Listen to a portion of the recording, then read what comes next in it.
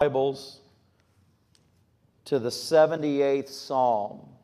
Psalms 78, we're going to be all over this chapter, or if you're particular, they're called divisions, but we'll say chapter, and we're going to be all over it tonight.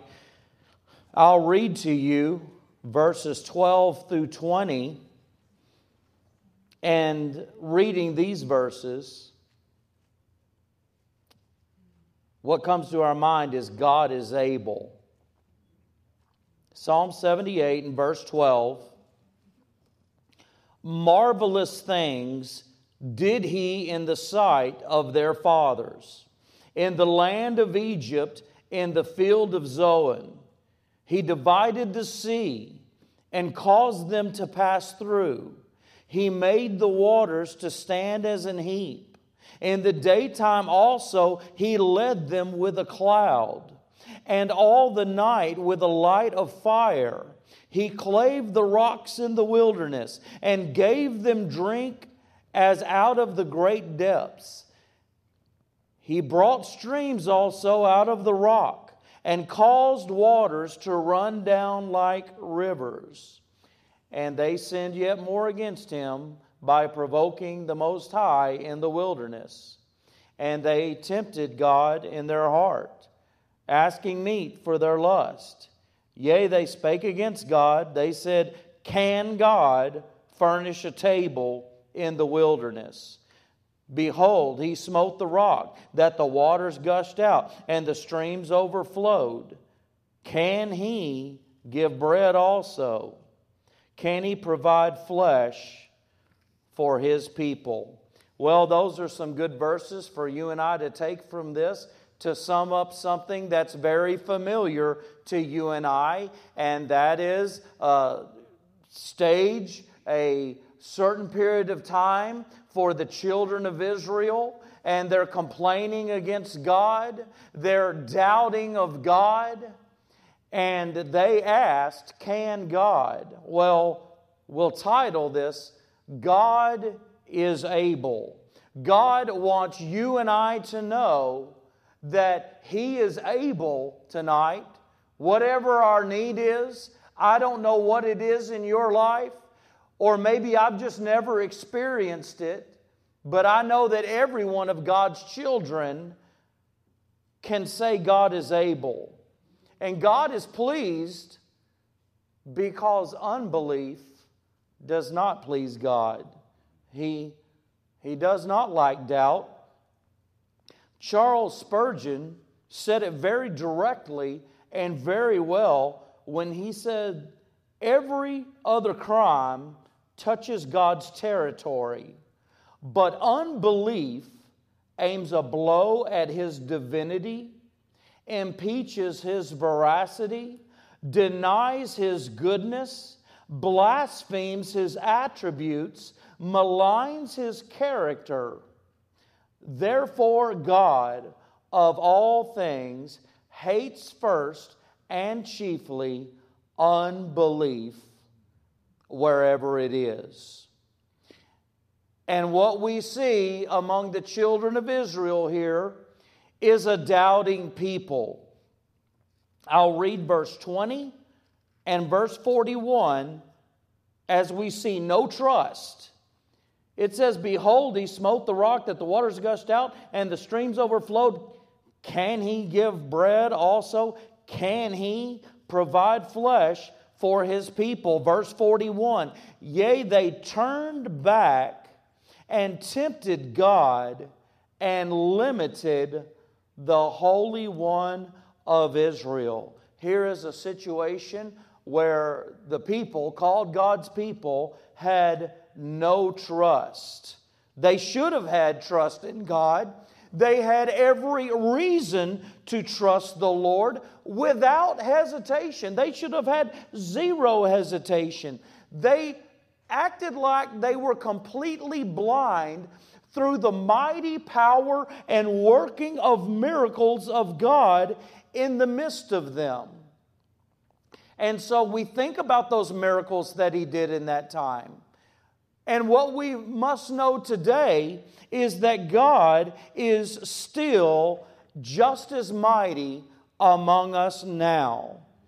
You know, there just seems to be more fret than faith when it comes to God and what He has done in the body of Christ overall. There's a whole lot of fretting going on when God is still the same today. And He's almighty and all-powerful today. All the while, through the fret, God is trustworthy and we can trust in Him without delay.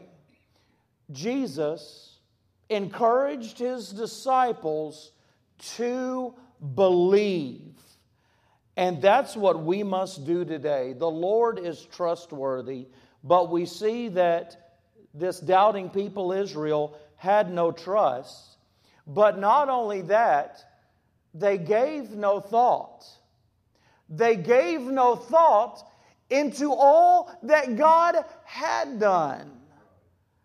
I could go through 42 verses of this psalm talking about the example of Israel giving no thought to what God has done. I'll just go through 12 of them. I won't read them all. I'll just skim them. And they were commanded to not forget, and for good reason they had to have that command. They were commanded not to be stubborn and rebellious. They were turning their back in the day of battle. They didn't keep the covenants of God. They didn't walk in faith with God. They didn't walk according to His law. They forgot His works, the Bible says, and the wonders that God had shown them. They sinned against God. They provoked Him in the wilderness. They tempted Him. They spoke against Him. And they questioned God. And that's just summing up 12 verses of the condition of Israel. There's 30 more that we could go through that reveals that Israel had given no thought in the moment to all that God had done. They forgot His miracles and His mighty power that they had witnessed in their lives. And God has come through for you and I endless times, over and over. He has parted the waters in our lives, if you will. He has eased the pressure. He has lifted the weight of our burdens throughout our lives. He has met our need time and time again. He has proven Himself over and over to us personally and individually throughout our lives. But, you know, when a new trial pops up for you and I, we can seem to only see the present with no recollection sometimes of all that God has done.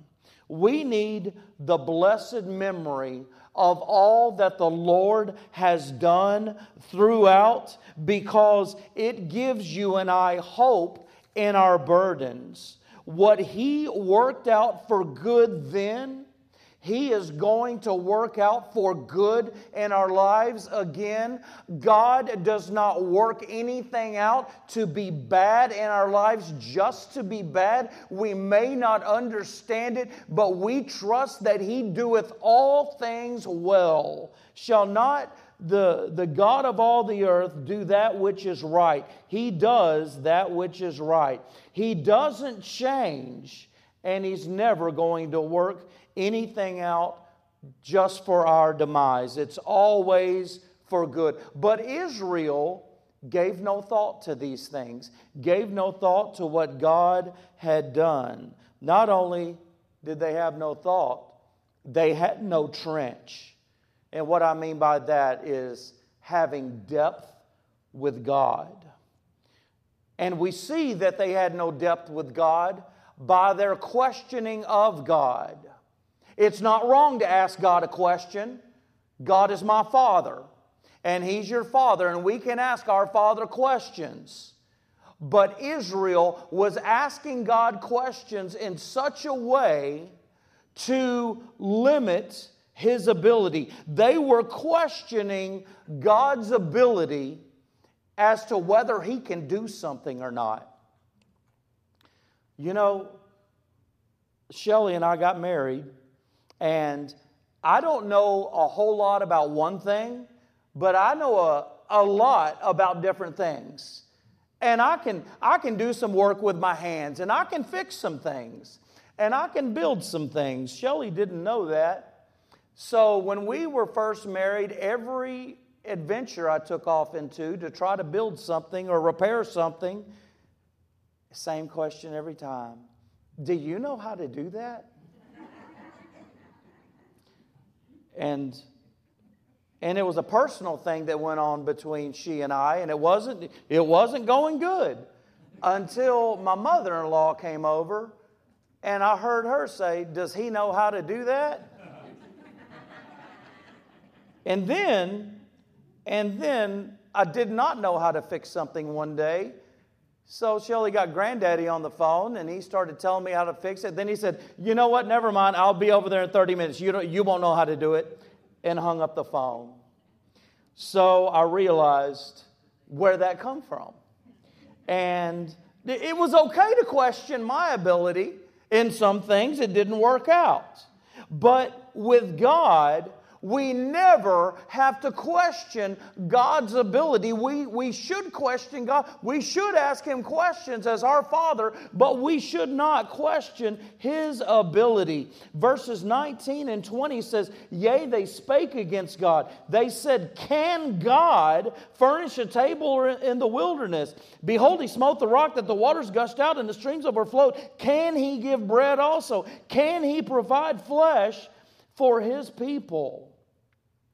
You know, there's a very popular question which has been advised to you and I in our time of need or in our time of trouble that we should ask ourselves. And that is this too hard for God? Is this something that is just too big for God?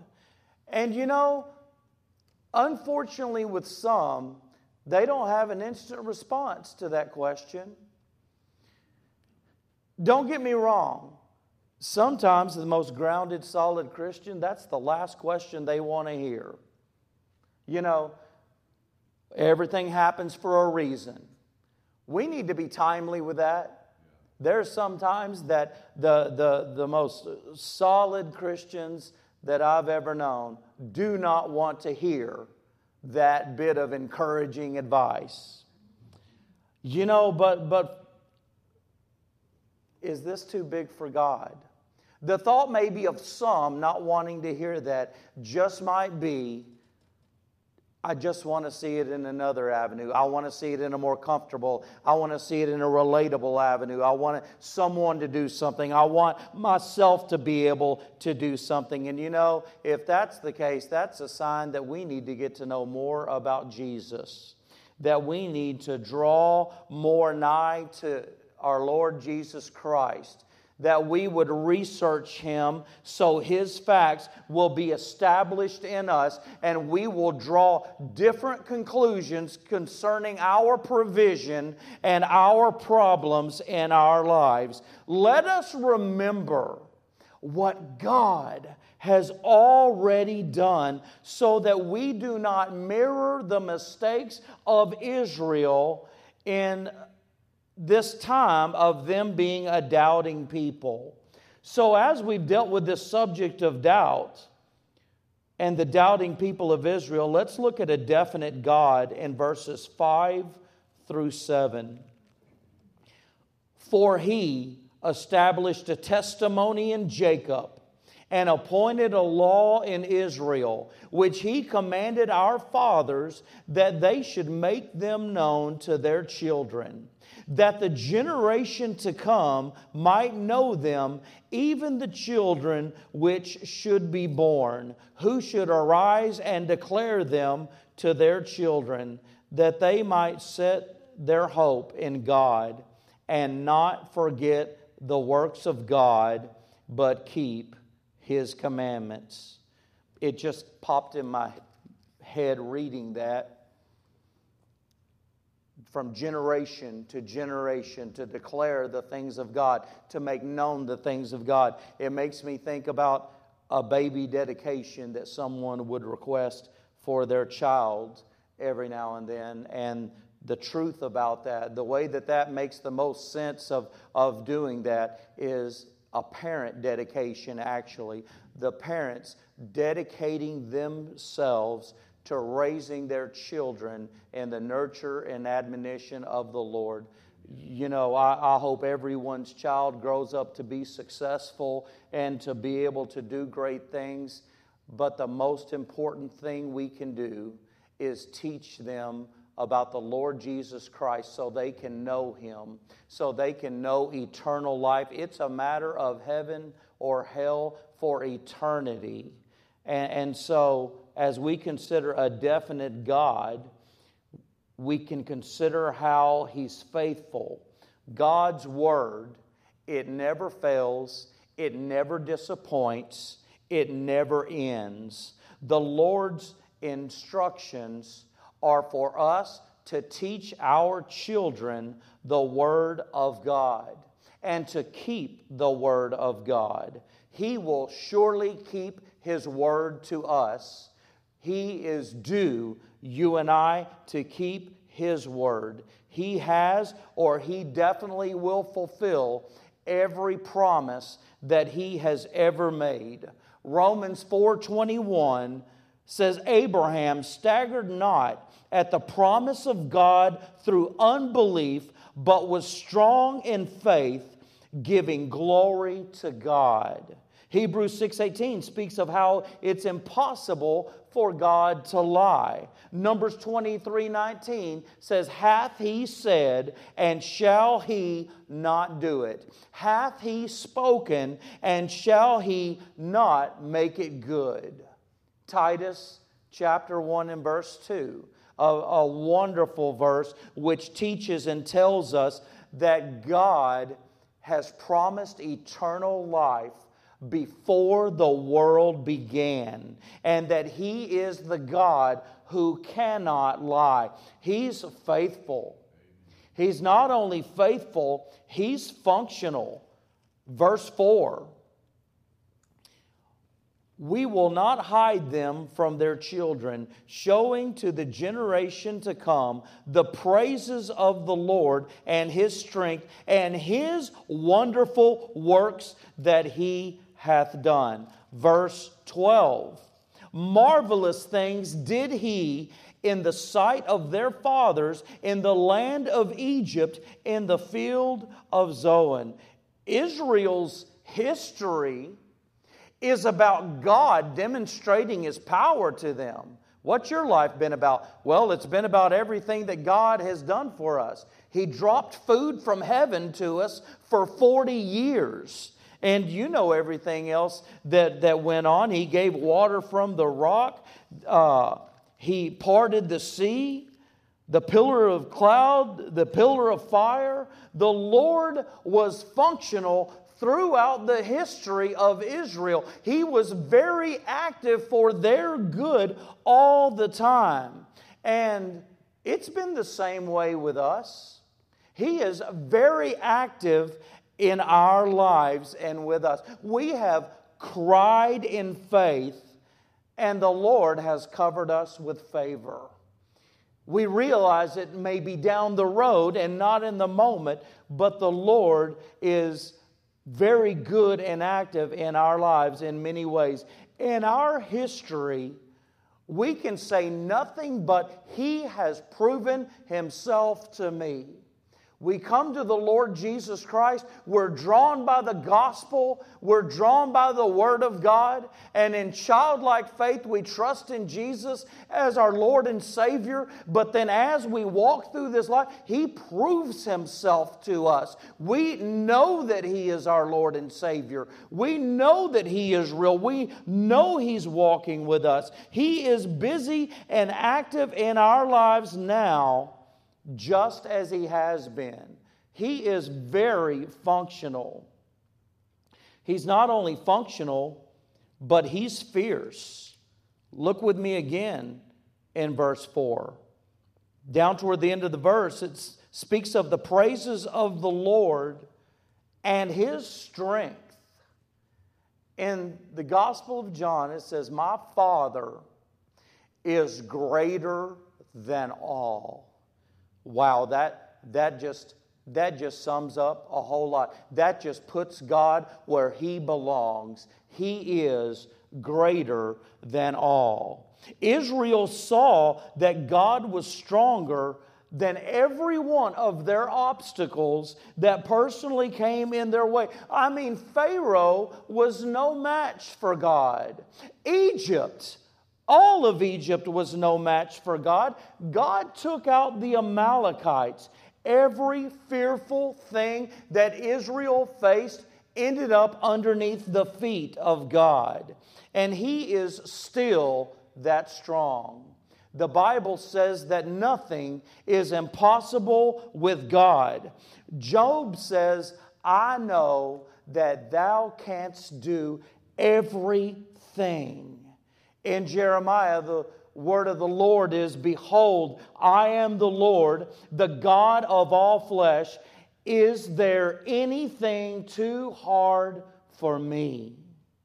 What this portion of Scripture is leading you and I to be refreshed in and strengthened in is that God is able. If we leave with no other thought tonight, may we leave with the true fact within you and I, hid in our hearts, that God is able. He's not only fierce, He is forbearing. Jump down with me to verses 37 and 38. It says, "For their heart was not right with Him, neither were they steadfast in His covenant." You see the condition of Israel there.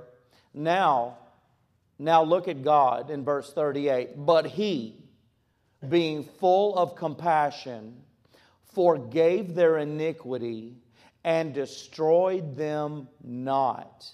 Yea, many a time turned He His anger away and did not stir up all His wrath." Wow. Though Israel was weak in faith, God continued to show Himself strong to them. In this time, in their time of doubt, in their time of refusal of God, in their time of rebellion, God showed Himself strong to them. In verse 38, wow, that's a title for a sermon there, those three words. "Many a time, yea, many a time, turned His anger away." God turned His anger away from them in their time of wilting and in their time of rebellion. And He turned His compassion to them. There were many times that Israel needed a lashing. Maybe sometimes they got it, but here they got love. There were times that they grieved the heart of God, and God graced Israel. Many a time He turned His anger away from them. And you know, He is patient with us.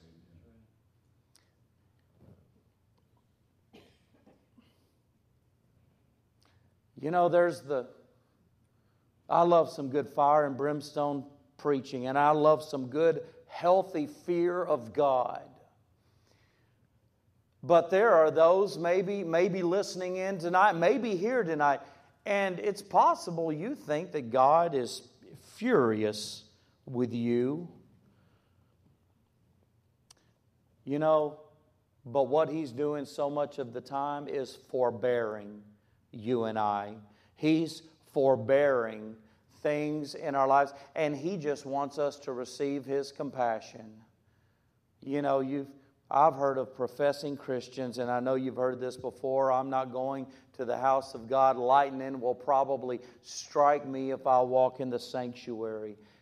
When God wants to give compassion, to His people. He wants to love His people. He's working in our lives even when we're not walking by faith. He's never going to compromise, but God is patient with us. We look back and we see that. There may have been times in our young Christian life we really thought we were doing God a favor maybe, and God is so proud of us, and look at us and we can look back and say, wow, God has truly been patient with us, His children. And that's what we need to see here tonight. He is a definite God. He is forbearing. But as we go to verses 6 through 8, we see a daily challenge for the next generation and for you and I, that the generation to come might know them, even the children which should be born, who should arise and declare them to their children, that they might set their hope in God and not forget the works of God, but keep His commandments, and might not be as their fathers, a stubborn and rebellious generation, a generation that set not their heart aright, and whose spirit was not steadfast with God. You know, we have a lot in common with Israel. God loved Israel. God loves us. God guided Israel. God guided us. God has shown His love and compassion to Israel. God has shown His love and compassion to us. But the response that we see here and our response should have nothing in common. They doubted God. They rebelled against God. They questioned God's ability. Why do we have this in the Word of God? Well, a couple of verses I want to turn to. First is Romans chapter 15, verse 4.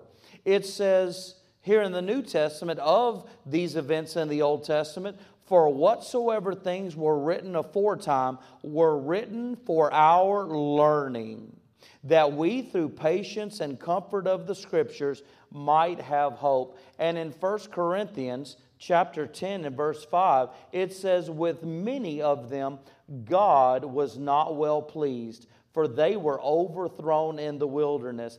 Now these things were our examples, to the intent that we should not lust after evil things as they also lusted.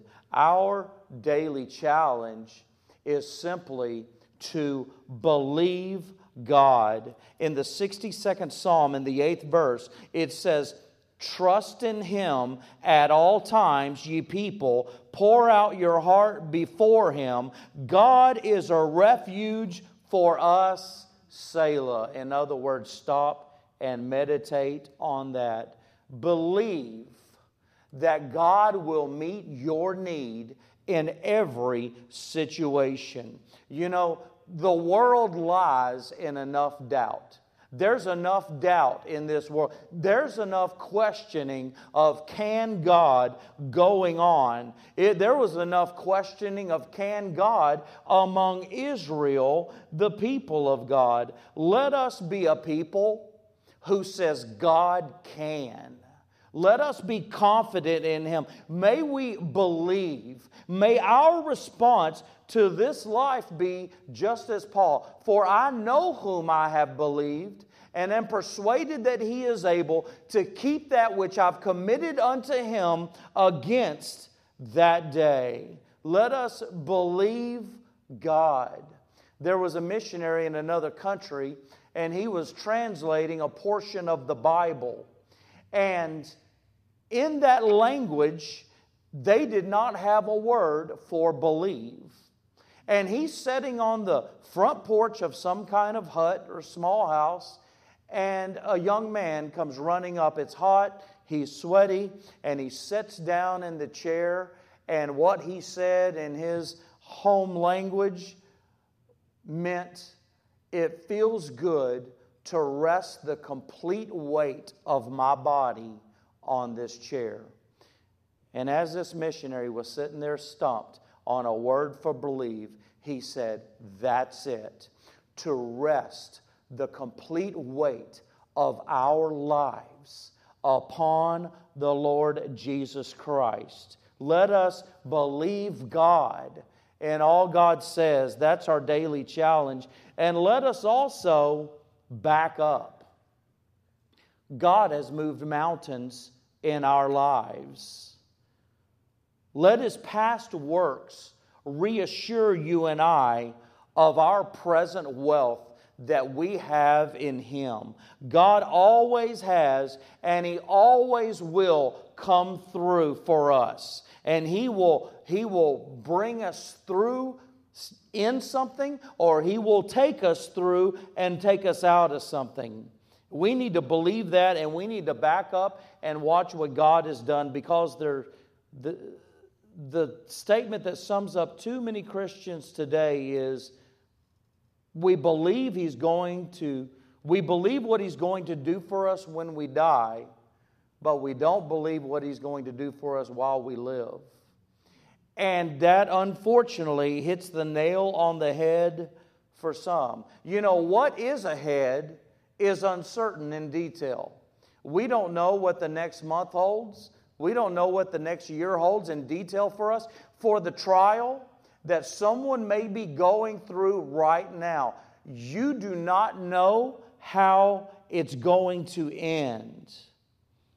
It's uncertain, but we can back up and consider what God has done before and understand that He does not lie, He cannot change, and He will do again what He's done before. Our daily challenge is to believe God. It's to back up. It's to bow to the Word. Faith and love of the Lord will show itself in obeying the Word of God. The Word of God hid in our heart, it changes us. It's the renewing of our mind that we get from God's holy Word that teaches us to be able to think like Him, that we would be in common in our hearts and learn to trust Him more. You know, God is glorified through a trusting soul. And that is exactly what our purpose is on this earth, that we would glorify God. And the power to do so is going to come by bowing to the Word of God, that we would obey and learn God's Word. Let us just close on a simple thought tonight, and that is that God is able. I pray that we all believe that in the midst of every one of our different circumstances that we're going through, that God is able. In a time of heaviness, hope kicks in for the Christian. We look to what God has done for us, what He shall do, and hope kicks in. Let us believe our beliefs, and let us doubt our doubts. That's a struggle that many Christians have throughout their lives. The doubt always tries to creep up. And next thing you know, we haven't realized it, but we just feed our doubts. Rather than feeding on belief, rather than feeding on the book of life, the word of life that we have from the Prince of Life, our Lord Jesus Christ. God is able. I pray that helps you tonight. It has helped me through studying this out and considering what God used Israel that He might tell us. And so with this, we're going to close our service.